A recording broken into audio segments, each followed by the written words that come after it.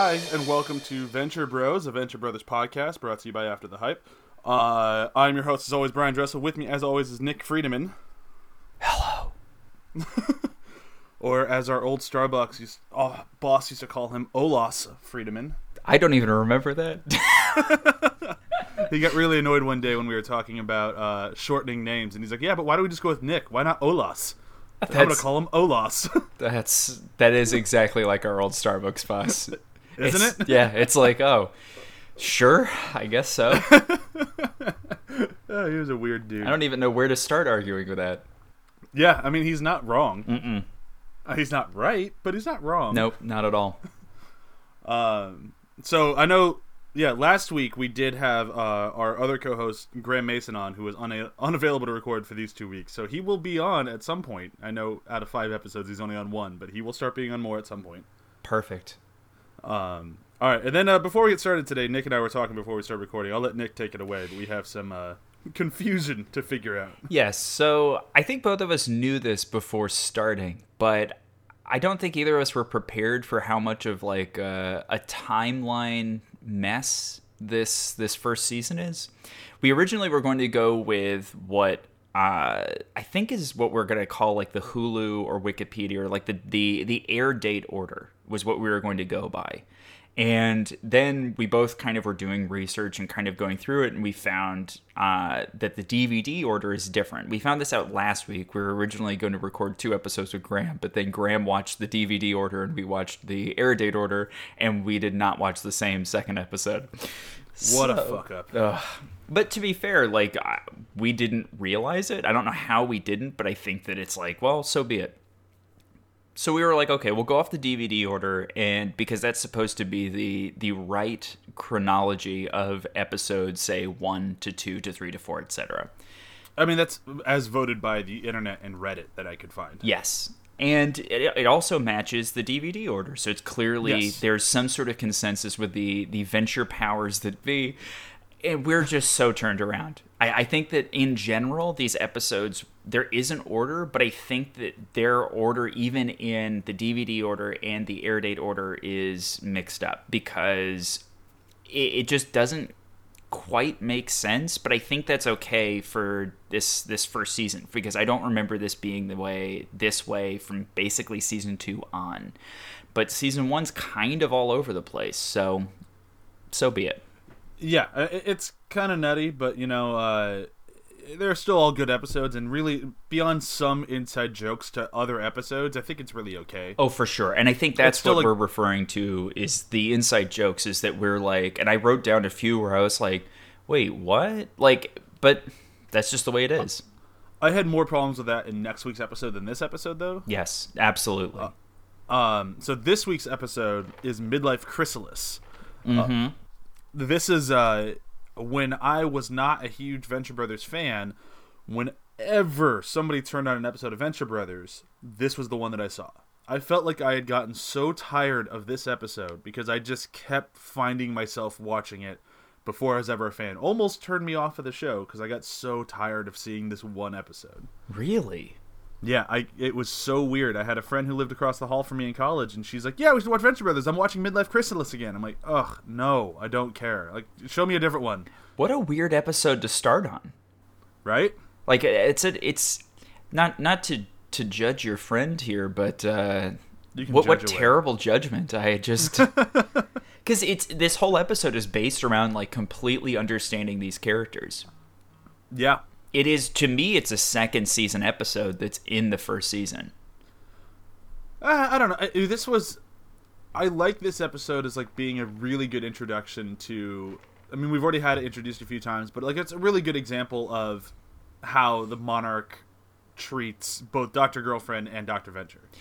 Yeah, for sure. But I think that I think this episode would land more if it were later on, because I just don't see, this was my takeaway from the episode, is I don't think that I necessarily connected with some of the things they really wanted me to connect to if I'm putting myself in the place of a first-time viewer.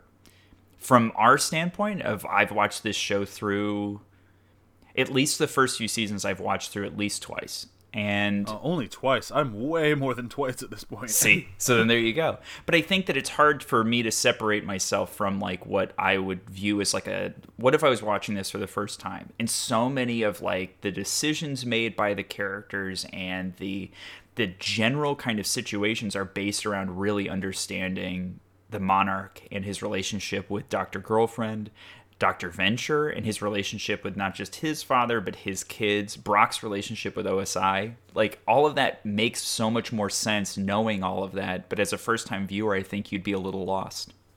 Well, especially if you're going off the DVD order, which we are, it's a really weird one to jump into because they have the whole subplot of Brock not being a secret agent. And, like, if you jump into that, and what would this be, episode 4? Yeah.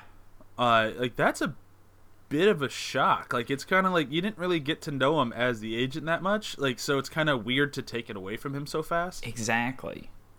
And not that it's a problem, because it led to some of my favorite stuff with him and Hank ever, but yeah, it's still just, it feels like a weird move to pull so soon. But then again, like we talked about it with a previous episode, the second episode ever, like, after we establish the world, we just fuck off into space. Like, it's I kind of like that they don't really feel the need to follow a standard episode order. Like, so even if this was the intended order, I'm still kind of okay with it, because I like that they're willing to just kind of take risks like that. For sure. I absolutely agree with you, but we should set up the episode.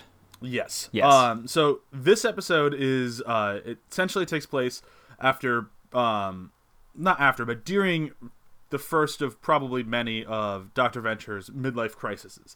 Where he realizes that he's older, kind of schlubby, and no one is really going to be interested in him. So he decides to turn the tables and go out in the town, look his best, and try to hook up with somebody. And this is the perfect opportune moment for the Monarch to sick Dr. Girlfriend on him as a potential suitor, and then she injects him with some sort of mystery serum that turns him into a caterpillar. Mm-hmm. And meanwhile, we find out that Brock's secret agent license, well, this isn't meanwhile, it's the opening of the episode, but has been expired for 6 months, so he has to go through a test to get it renewed, and the boys help him with that. By the end of the episode, Dr. Girlfriend has been spending a lot of time with Dr. Venture, much to the anger of the Monarch, and she feels guilty about poisoning him. So once he goes into full cocoon mode, she gives him a shot to turn it around, have him come back to being human, and Brock becomes back into secret agents through some of my favorite stuff ever, and then he beats the shit out of a security guard who made fun of his mullet. Yep. Did I get everything? Absolutely, you nailed it all. Okay. I feel pretty good about that. I watched that episode way last week. Oh, okay. Like I said, I've seen this one a lot. Yes, I totally. I watched it twice, and it is because I've been in this pattern of watching the episodes twice, one without taking notes, and then one where I can take notes, because they're short enough that I can do that, and I have, like 45 minutes to spare, like twice a week, so I'm like, oh, okay, I can do it. But in watching it twice, you kind of like some of the jokes don't land the second time. Which is fair, But I think this episode in particular has some like really big leaps it's asking you to make with it. And watching it twice, you're just like, how does Rusty not realize? Like, it's like, okay, I can kind of roll with it in a weird sort of way. But the injection that you were talking about is perplexing. Like, it's so strange for him to not make that connection. But I guess the argument that the show is making is that he is desperate. So... Oh, yeah, for sure. I love that, and like the other thing that I love about this episode is this sets up a series-long joke. Yes. Like, this one episode is the point place of Dr. Venture being obsessed with Dr. Girlfriend throughout the rest of the series. It's true. But it also it does another thing, too, which it sets up the Monarch and Dr. Girlfriend's kink, which is that they're in this like bizarrely... I would say sexually liberal relationship, but in a way that they're constantly navigating it. Like, they don't really know kind of where their limits are. I think that's one of the most interesting parts of their relationship as the show goes on, is he doesn't like that she's into that he thinks that she's into Dr. Venture. He thinks that they Right. slept together. It's a little ambiguous, but it seems likely that she didn't sleep with him. She says she didn't sleep with him, though it's a running sort of subplot of if she didn't sleep with him. But he's not so much against her sleeping with other men as the show progresses. He is against her sleeping with Dr. Venture because he doesn't like Dr. Venture, obviously. But I think that it's an interesting thing for them to explore in this like animated shows series. Like it's a very interesting thing for them to just constantly like build upon. It's a weird thing for a show like this to tackle like a budding open relationship. Like it's kind of like it's a weird thing for them to go after, but it's still like it's done so well and it's really funny. Yes. Like I really like I love the I mean I'm jumping way ahead here, but like there's an episode where 21 and Dr. Girlfriend or the Dr. Mrs. Monarch at that point make out over the Monarch's unconscious body. And when he finally comes clean about it, the Monarch's just like, yeah, we're supervillains. I don't care. Why would I care about that? Yes. And it's like it's a really wonderful moment for that show, but I also think it's a wonderful moment for the Monarch and Dr. Girlfriend. One of my things that I brought up, I think in last week's episode, is that I didn't really love how they treated Brock's sexuality towards Dr. Blagojevich. Right, yeah. And I think that this episode is like much more liberal with that. It's just, in general, it's just much more open and accepting. Well, I felt like it's one of the rare moments where I felt like the show was like bizarrely sexually, like last week's episode was bizarrely sexually, what would you even call it? Like condemning in a weird way? I don't know. I'm not sure I go with condemning, but yeah, I you're kinda right. get what That's you're a bit, saying. that's a bit harsh. But you know what I meant. You know what I meant. I know what you mean. Yes.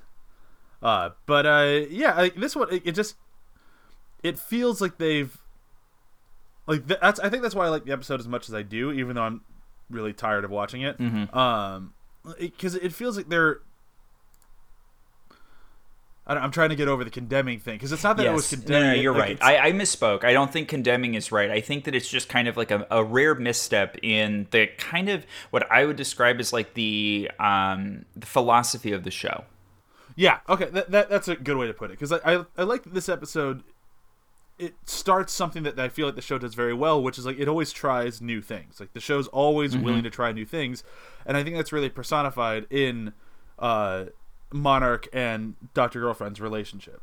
Absolutely. Like if you just want to think about the show that's always willing to go completely new places, all the way up to including like a guy who becomes a Red Hulk. Like the show's just not afraid to do weird and out there things.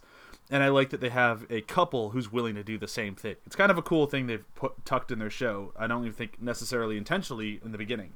Yeah, absolutely. I think that's something that they stumble upon in this episode is that it was an avenue for them to be like, how can we build upon these characters? And I think that they do that in two separate ways. I mean, this episode comes back at the end of the second season as well. It's not just establishing the relationship and the kink of the Monarch and Dr. Girlfriend. It's also establishing Rusty's never met Dr. Girlfriend before. And when he sees her again, he's convinced that she's still into him and blah, blah. And this is at the Monarch's wedding. Oh, right. And so it's just like, but it further establishes Rusty's obliviousness. I think that they weren't really sure what to do with Rusty at the beginning. They understood what his character was, but I don't think they understood his place in this world. They even mention, I'll save this for the next episode, but they mentioned something in the next episode where I was like, really? And it's like, okay, and I'll go into it. This is a teaser, Brian. It's a teaser. Yeah. But they don't really know what to do with him yet. And I think his just like absolutely embarrassing like attitude towards everything is in full force in this episode, because we talked about his embarrassment in last episode of like soiling his own suit, which is absurd in a really wonderful sort of way. And here it's like he just doesn't understand how people view him at all. Like he's completely oblivious. Oh yeah, and like it's a running gag throughout the entire show that luckily never gets old, but it's one of those things where like he's at a bar trying to hit on women and he just does not understand that nobody likes him. Like no, when he puts out the welcome mat, quote unquote, oh my god, I groaned both times. I was like, oh my god, you're killing me. I mean, like, that said, I would love to go to a bar with him. Like, I'd love just going just to watch this happen. This is where we differ. I think the whole time I would be like, just fucking put me out of my misery. This is terrible. I mean, but it's so terrible in a good way. Like, I love watching those sort of like, ugh, that was a bad idea. Yes, he has a lot of, this is like prime, absolutely unbearable Rusty. And it makes for great television, but he is in rare form. That's the best way I can describe him. Oh, yeah. I mean, whenever he decides to put on a wig or any sort of hair, it's like, oh, you're in for a good version of Rusty in this episode. And he wears his, like, award from 77, I think is the date that they give. And you're just like, God, so sad. This is the saddest. Ugh. But I love that, and I love the way that he's getting ready. It's just like, what am I talking about? I used to be Rusty Venture, boy adventurer, and it's like, nobody cares. Nobody cares. I also love they established too. They do. I'm obsessed with any sitcom where they start a scene in the middle. I think we've talked about this a few times, even on this podcast. And I think the Venture Brothers does a really good job with that, where they start kind of like a story right near the end. And the way he ends the story while talking to Dr. Girlfriend in disguise is he's like, and that uppity little TA, and you're just like, oh my God. Like, he's so proud of this, and it happened like 20 years ago. This is so unbearable. I love that. And then this one is also sets up another running gag throughout the entire show of who's the boy's mom. Yes. And this one, this is, especially if you're watching DVD order, this is the first time they really bring it up. And they attempt to address it of like, oh, I guess I never told you who your mom was. Well, you see, boys, your mom was, oh, date's here, gotta go. Yep. Like, oh my God. Shit. Ugh, and like that's while he has like this giant growth on his face, and it's just like, oh, and there's a love bite. Yeah, there's a love bite. Oh my God. You'll understand when you're older. Bringing his 2 coffees back to bed. Oh God. I've had a roommate like that too. I won't name him, but you definitely know who he is. Yeah, I think I know who it is. And you're just like, cool. Like, it's one of those things too where you're like, I am proud of you, but at the same time, there's a moment. Okay, so this is maybe a bit. We can cut this out if we want to cut this out. But there's a moment in Frasier where Frasier says something like that to Niles, and Niles just looks at him and goes, "You don't actually tell the woman this, do you?" And he's just like, "Oh God, no." And it's like that's Rusty though in a nutshell, is that he will tell. He oozes confidence, but it's confidence that is like this completely unwarranted confidence, but also just completely misguided, unearned, like just everything like that. But I think that it's still, I mean, I know we're going to be a bit of a broken record with this stuff, but that's why I love him. Like, that's why he's such a great character. It's like, he is the most unearned confidence. He's not as nearly as intelligent as he likes to think he is. And he's just an idiot. Absolutely. And to excuse our broken recordness, I think that it really is necessary for you to feel this way because you need to empathize with Dr. Girlfriend. Dr. Girlfriend doesn't feel bad because she did something bad. She feels bad, and this is my interpretation of it, she feels bad because she's just like, this guy is sad. Like, this is a real... I really feel that way because I don't think that she does it because she feels like she genuinely did a bad action. She feels bad because it's just like he has nothing going for him. He's wearing a bizarre suit from, I don't even know, it would have been thrown out in 71, and a medal from 77. Like, it's a travesty. Like, oh yeah, and like the show as it goes on, you definitely find out that Dr. Girlfriend is a much better supervillain than the Monarch. Yes, like by far.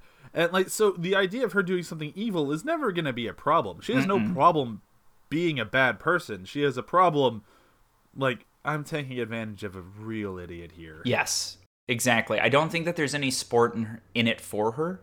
And I think that there's also just like, she's a much more honorable person than the Monarch is. But I think that she generally makes the Monarch better as the show goes on, as far as like if you're looking at him as a person, because I think it starts off with him being much more underhanded than he ends up.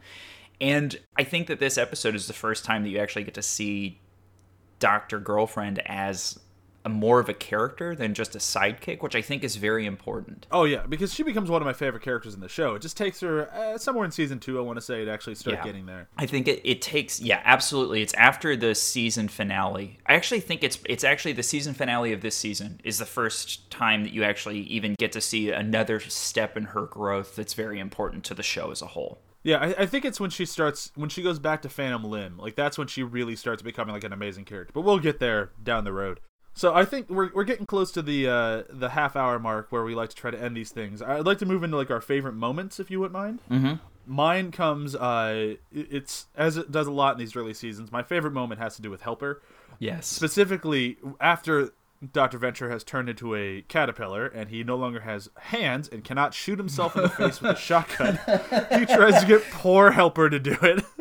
And just poor Helper just with the gun and just...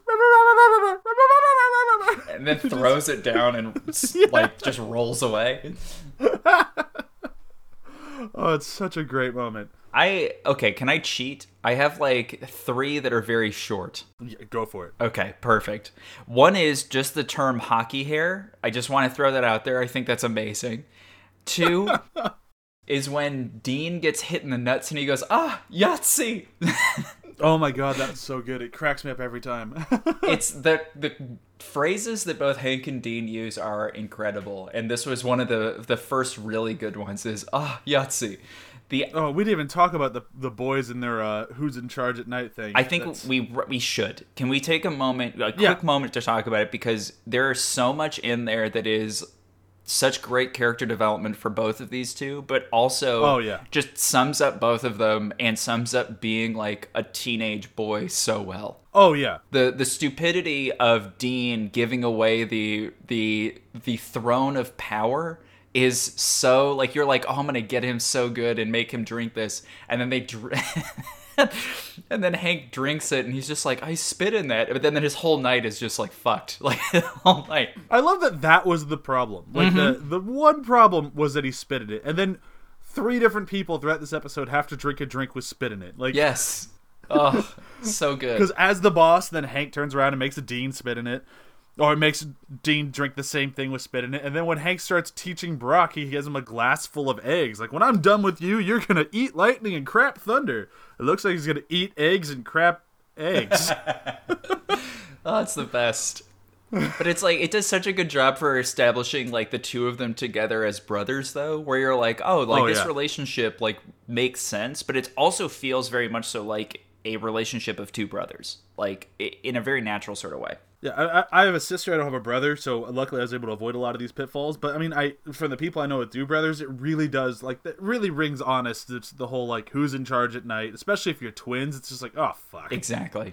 I have one more that I think is just because we've all been all over Rusty's confident dick this whole episode. He pulls out a condom and he's just like, the condom falls apart because it's so old, and he's just like, condoms. Rusty doesn't need gadgets to please a woman, and you're just like, what the fuck does that mean? I love that. He doesn't need gadgets to please a woman. That just screams to me like, oh, that's how you had the boys. Mm-hmm. Mm-hmm. Oh, great. So you idiot. So those were my 3. I cheated. I'm sorry, but thank you for letting me cheat, Brian. All right. So with that, I'd say that brings this episode to a close. We can do a really quick round of plugs and then we'll say goodbye. Be sure to check out our website, athpod.com. We can find this, our flagship show, After the Hype. And then starting, I believe, in, I want to say, late July, we're going to have potentially 2, maybe 3 more shows coming up. But we'll see if those actually happen or not. But as of right now, they are happening. I just can't tell you what any of them are yet. One of them I'm very excited about because it's the most fully fledged idea right now. If the other 2 come along as well as the first one, we are going to have the best podcast network on the internet, I boldly declare. Nice. But we'll get there. That's it for me. Nick, do you have anything to plug, like a video game that you're working on? What was the name of that again? It is called Nunya Business. No, I'm just joking. I can't say anything yet, but I'll let you know, and I'll announce it, I guess, or just tell you as soon as I can. Yeah, that'd be cool. Yep. Okay, so with that, I'll say a very weak Go Team Venture, and I will say bye. Bye.